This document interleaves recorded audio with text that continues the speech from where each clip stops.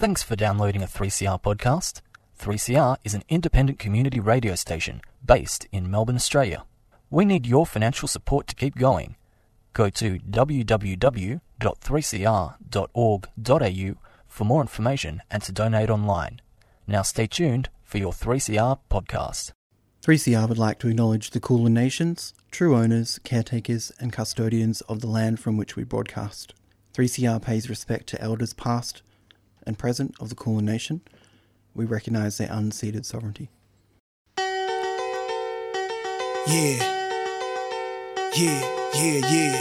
Nas. Yo. Life. They wonder, can they take me under? Nah, never that. Nah, yo, I come from the housing, tenement buildings, unlimited killings, menaces marked for death. Better known as the projects where junkies and rockheads dwell. Though I owe to it my success, with survival of the fittest every day as a child. I would think I'm a part of USA and be proud. Confronted with racism, started to feel foreign. Like the darker you are, the realer your problems. I reached for the stars, but I just kept slipping. On this life mission, never know what's next. Ancient kings from Egypt up to Julius Caesar had a piece of the globe, every continent. Yo, this Asia, Africa, Europe, France, Japan, Pakistan, America, Afghanistan. Yo, this Protestants, Jews, blacks, Arabics, call a truce, world peace, stop acting like savages. No war, we should take time and think. The bombs and tanks makes mankind extinct. But since the beginning of time, it's been men with arms fighting. Lost lives in the towers and Pentagon. Why then must it go on? We must stop the killing. Tell me why we die, we all God's children. Come on. Yeah. For the world. What? Come on. Peace.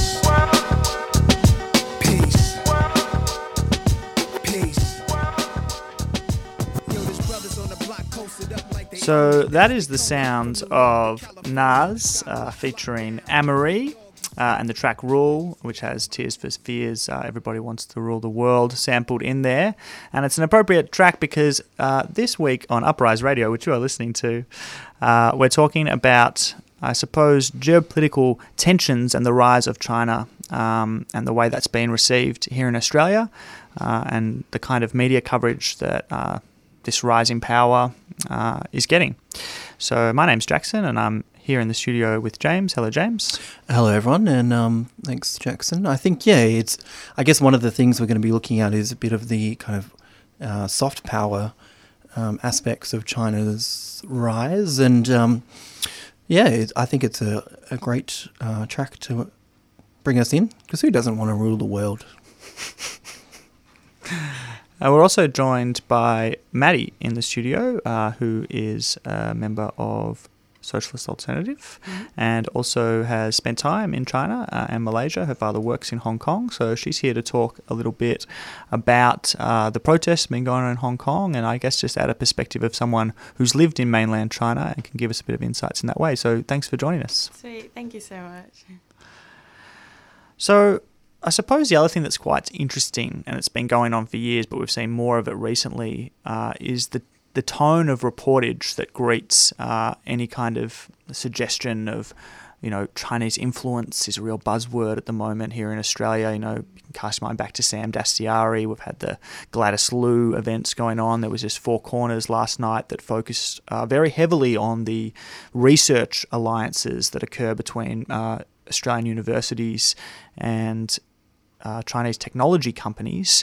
It was interesting that they, were kind of presenting this as a serious threat to Australia's national security. They always trot out these phrases. Our national security is at risk, but nobody mentioned the many contracts with, French weapons manufacturer Thales or Lockheed Martin, American spy bases. My understanding is we've had a lot to do with the drone program that the US has been bombing the Middle East daily, using technologies developed here in Australia. But none of that was mentioned because obviously they're focusing on China and its role.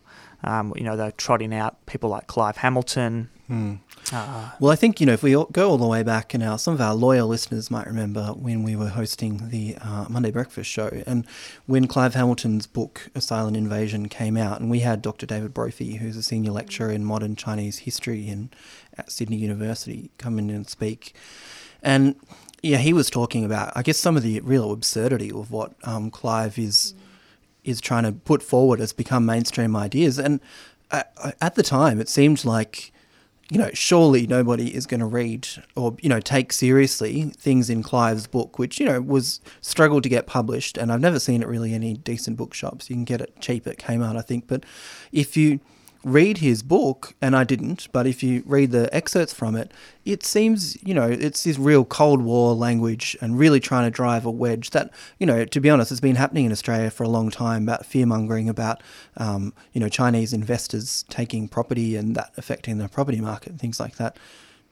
But the big problem I think we're facing is that this has now seeped into the mainstream, where the ABC, it's not just Four Corners this week, but Background Briefing, a number of other parts of, the ABC, let alone all of the, more commercial networks, are running this, really anti-Chinese propaganda kind of thing about, really, it's Australian nationalism. And we should be concerned because there's a perceived threat to, the jingoism of Australian nationalism. I think it's also, obviously, the focus of the Four Corners investigation was about the rise in surveillance powers of China, and it's being presented in this really threatening way that, that we hear a lot about the social credit system that they've developed, over the last few years to monitor people's behaviour. But I mean, it's years since Edward Snowden came out and revealed that members of the Five Eyes countries, which includes Australia, along with New Zealand and Canada and the UK and the US, had been spying extensively on their own citizens. I thought it would be worthwhile just playing a little bit of what Snowden did say the NSA was getting up to. This is from Laura Poitras's film Citizenfour, which came out in 2014, and the journalist interviewing Edward here is Glenn Greenwald. NSA and the intelligence community in general is focused on getting intelligence wherever it can, by any means possible, that it believes on the grounds of sort of a self-certification that they serve the national interest. Originally, we saw that focus very narrowly tailored as foreign intelligence gathered overseas. Now, increasingly, we see that it's happening domestically. And to do that, the NSA specifically targets the communications of everyone. It ingests them by default. It collects them in its system, and it filters them, and it analyzes them, and it measures them, and it stores them for periods of time, simply because that's the easiest, most efficient, and most valuable way to achieve these ends. So while they may be intending to target someone associated with a foreign government or someone that they suspect of terrorism, they're collecting your communications to do so. Any analyst at any time can target anyone, any selector anywhere. Where those communications will be picked up depends on the range of the sensor networks and the authorities that that analyst is empowered with. Not all analysts have the ability to target everything, but I, sitting at my desk, certainly had the authorities to wiretap anyone, from you or your accountant to a federal judge to even the president if I had a personal email. So that's our biggest ally, our national security is never at risk from US intervention into our private lives. And we're already hearing reports of,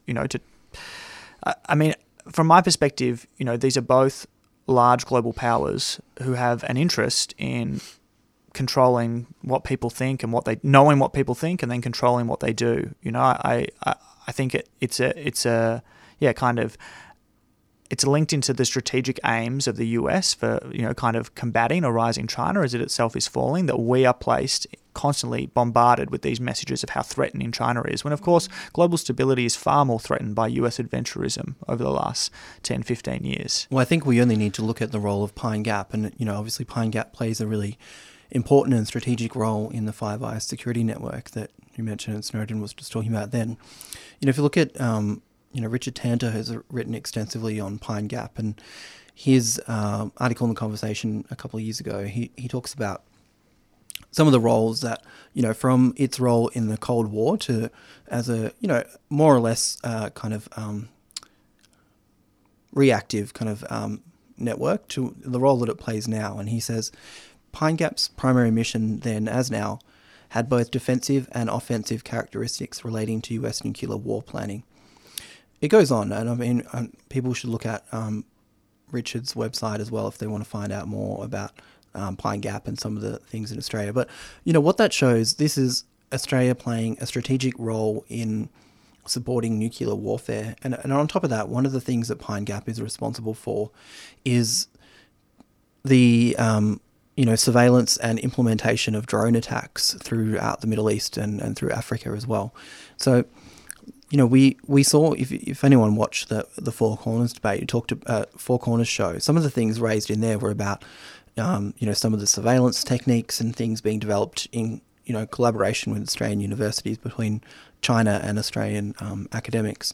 And I agree that is a concern, but it's just as much of a concern is the kind of role that Australia plays with the US in things like drone strikes. Yeah. Something I thought was funny about the Four Corners doco was that all the concern about weapons research and weapons manufacturing with foreign powers was only around the research with China, not around how we help aid, American companies, like as you said, Boeing, and Turing, like all those huge companies that, bomb crap out of, Yemen and Syria and Palestine.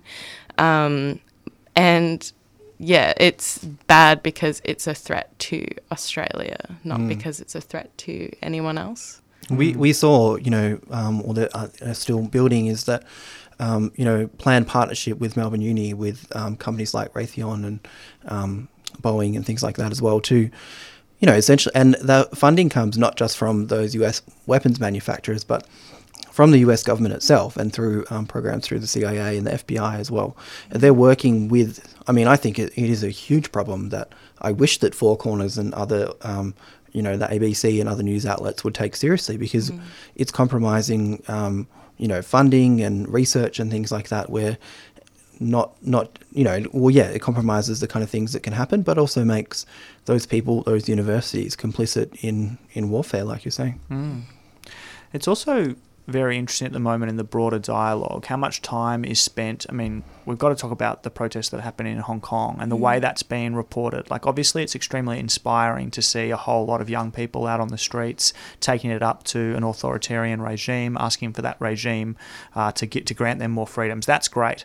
But the way that it's often been presented is that, these pro-democracy is the language that's often used, with the implication being that the democracy is representative of Western liberal democracies who support this breakaway from China, which of course distracts from the very aggressive, militaristic, imperialist behaviour of Western powers and kind of sets up a false binary between the interests of China as a powerful state and the interests of Western liberal democracies as powerful states that have, done terrible things to various populations and continue to do so, including Indigenous Australians here. You mentioned the Yemenis, but, this presentation of what's happening in Hong Kong as like a microcosm of this clash of civilizations, I think is false. And, one way to see that is we've just had here in Melbourne, a week of disruptive protests from Extinction Rebellion, not in Melbourne, all up and down the eastern seaboard, and all over the country. But you look at the way Palaszczuk in Queensland and Dutton in Queensland are reacting to that direct action, that action that disrupts community in the same way that the action in Hong Kong is. They're calling for long prison sentences for anybody. They're trying to impose bail conditions like you can't talk to other members of this political group, which could be family members, could be, it's pretty draconian. And this is just the tip of the iceberg. Like, imagine the way they would react if we shut down Tullamarine Airport for 3 weeks or even a few days. Like, the violence, I think, would be intense. Yeah. So, don't cast stones when you're living in a glass house. I don't think that here in Australia, we are rolling out more surveillance, more watching of people. We passed a law late last year to allow the government to access encrypted message services, which they claim they're going to use it for terrorism, but we know that they consider environmental activists terrorists. So yeah, it's the same justification that they use to monitor Uyghurs, that they're all domestic terrorists. And what was interesting about since Hong Kong has really swung back into action in October, and the Hong Kong government responded with the anti-masking law, they actually referenced Canada as well as Australia's masking law as a justification as, they're a liberal democracy that has a repressive laws against activists as well. So, like, why not we do it to protect the stability of our city? And I think it was very clear that was a anti-protest legislation that came in. I mean, I think, you could probably say that there was certainly some aspects of, anti-Muslim racism around some of the people that are calling for the illegal, the legality around wearing a mask as well. But, we've got anti-protest laws that, we had in Victoria until recently. We have laws in Victoria where it's illegal to swear in public. I mean, I'm serious. When it came out a few years ago, we organised a swear-in on the steps of Parliament. And I think, but it's absurd. And it's absurd. This is the kind of, although these laws aren't acted upon or enacted all the time, they're still there, and they can absolutely be used against activists in Australia. And I don't know, I was at one of the XR demonstrations when we marched down, when we were having our swarm, which was inspired by Hong Kong, actually, of not just, in Hong Kong they often note the failure of the umbrella revolution in 2014 is, we were too static, like we weren't, an occupation can't last very long, so that's why they have this be like water slogan, where they literally just every time they see the cops, like, run away somewhere else. Harder to target, harder to corral by the police. It seems really effective. How did it go at the XR swarm? Great. It was awesome because the cops just never knew where we were going, and just had to just chase after us the whole time. And I made a speech there about how students in XR really want to stand in solidarity with Hong Kong, because all these repressive laws that Palaszczuk is proposing are exactly the same as Carrie Lam's. It's just we don't have the same movement in Australia as Hong Kong does, where every time this happens, it's just the most outrageous thing. I wonder, Matt, if you maybe had to just we shift a little bit to talk about some of your experience of living in China, and then I guess maybe comparing, just talking a bit about that, and then maybe we can touch on, I guess, how some of the more recent debates affect the kind of racism and stuff that we talked about, how that might affect people that are experiencing that. So I grew up in China from the age of 5 to 15, and I didn't go to a public Chinese state school. I went to a private international school where most of my teachers were American, and a lot of the student body was from all different countries across the world, mostly like middle up to upper middle class people. So it was an interesting experience where I was, I'm half Chinese, but there was this like different expats are treated as a totally different class altogether, sort of. You are completely sectioned off from the rest of Chinese society. Expats don't really mingle with other like ordinary working class people, that sort of thing. I was between two worlds a little bit.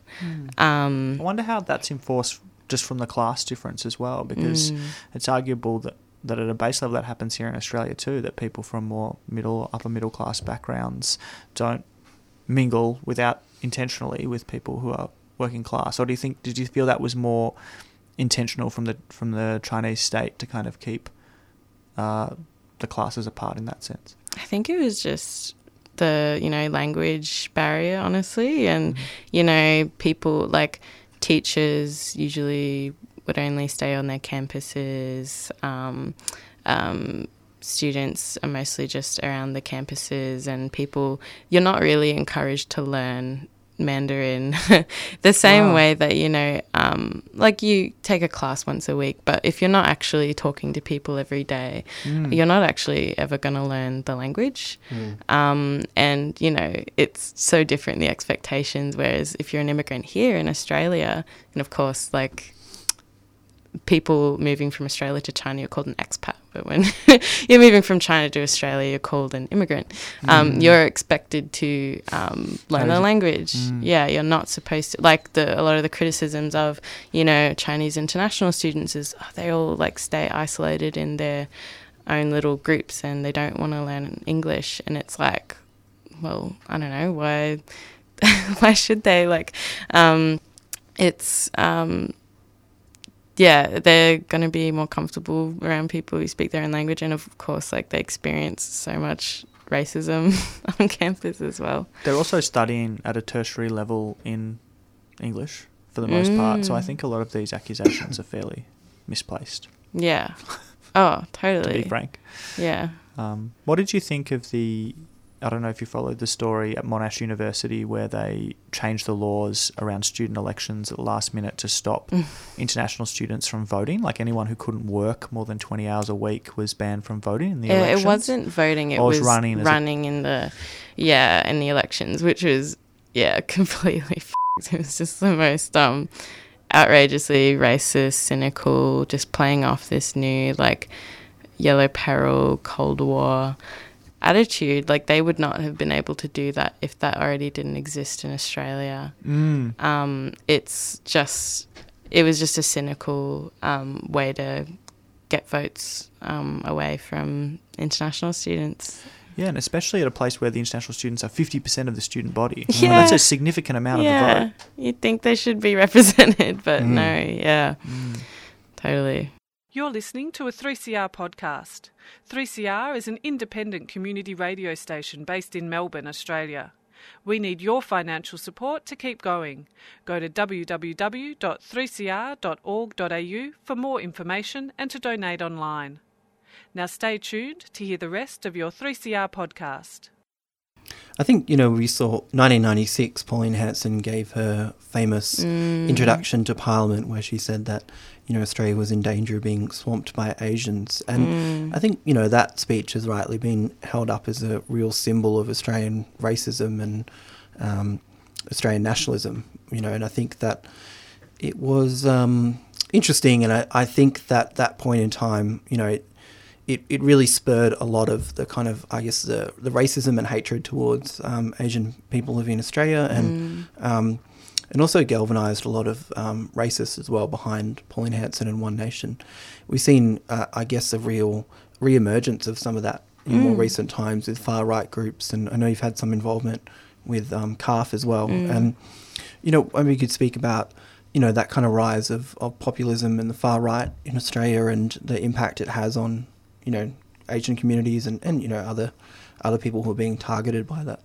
Totally. Yeah. Like when I first moved to Australia, it was just like being hit with a ton of bricks of racism because I never experienced systematic racism before in my life. And honestly, it wasn't even racism that I personally experienced, but just how normalized racism was across all certain different kinds of ethnic groups. Like when I moved here, I thought it was just common sense to believe that, Indigenous people were oppressed and that was bad. But, at school, in high school, it was just this thing of people trying to convince me like, oh, they're all like alcoholics or whatever. And me just being like, what? Like, where is this coming from? Like, obviously that's wrong. As well as Islamophobia is so huge. Like, when I moved here, and, I actually saw some of that in China as well, where there'd be reports, because even though I was in a expatriate sort of whatever, like, we wouldn't get news about Uyghur oppression either, because obviously Western press doesn't give a shit about it until, and, we'd hear in the news, Muslims in China blow up a certain area or whatever, they're terrorists, and when actually it was that those reports came out because of protests, Uyghurs protesting against their oppression. The way they're being treated, yeah. Yeah, fighting for national liberation, yeah. It'll come as no surprise to you then that some of the techniques that the Chinese state are using to monitor Uyghurs in the far west of the country are about to be deployed in the Northern Territory. There's an article published in The Conversation in May of this year, which is suggesting that the city of Darwin, will begin with it, is going to start monitoring the way that people use Wi-Fi, under the the very friendly guise of like just testing where they need to install new Wi-Fi networks, but it's going to be very open, this policy. They're also going to be investing huge amounts of money in new CCTV networks that actually do biometric facial recognition, so they can actually track the locations of people within communities, and therefore under the guise of we'll send more services to these areas. But considering the incarceration rates of Indigenous Australians and the ways that misplaced paternalism, misplaced care has been used to abuse these communities for generations, that it's doubtless that these technologies will be used to control and curtail the movements of people, just as they are in the west of China. That's horrific. It's like what's so funny about the Four Corners documentary, it doesn't actually talk about how complicit and how active Australia is in importing basically these surveillance technologies, because the reason that China can advance these technologies so quickly is because they don't have to pretend they're a democracy. They can quite in the open do research, and they're very proud of the hyper advanced surveillance technology, and Australia really wants to cash in on that. They it's just completely hypocritical. I think one of the things that people like to roll out within the context of this kind of thing is talking about Tiananmen Square and how no one knew about it and it's been hidden, and I just can't help but think in listening and reading things about that over the last kind of few weeks is, what about in Australia, where we were taught, like Maddie was saying before, we were not just by people who were a bit racist, but we literally taught in schools until recently that Aboriginal people were not here when Captain Cook came and kicked people off their land. Yeah, Tony Abbott said at a major press conference a few years ago. Yep, John Howard tried to change and there was nothing. Yeah. Yep. So I mean, it's just bewildering that we can, people can feel like we are not having the same issues here. And I think, I think it's important to say that there's a lot of what China's doing which I don't agree with. And, I think a lot of the, the rise of militarism, the conflict in the South China Sea, all of these kind of things I think are a big problem. Surveillance, being able to develop surveillance where you can pick a person out who's an alleged criminal from 60,000 people at a soccer match. I think those things are terrifying. But they're terrifying in everyone's hands. Yeah. Not just this, this constant othering, I think, is being used to prepare us for further conflict.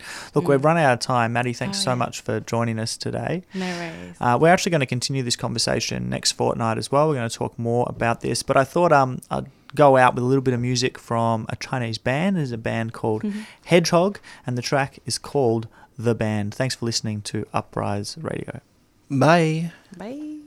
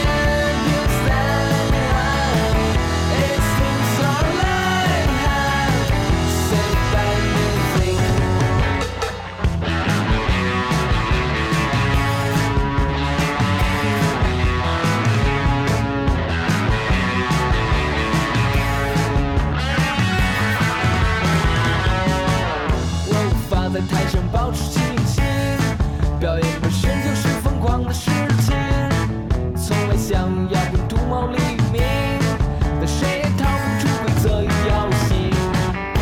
Smoke candies night, and whiskey wine, it seems our life as fast as dream.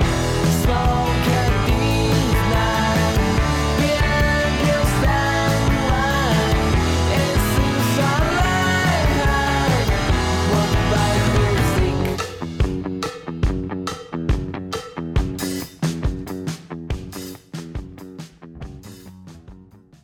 You've been listening to a 3CR podcast produced in the studios of independent community radio station 3CR in Melbourne, Australia. For more information, go to allthews.3cr.org.au.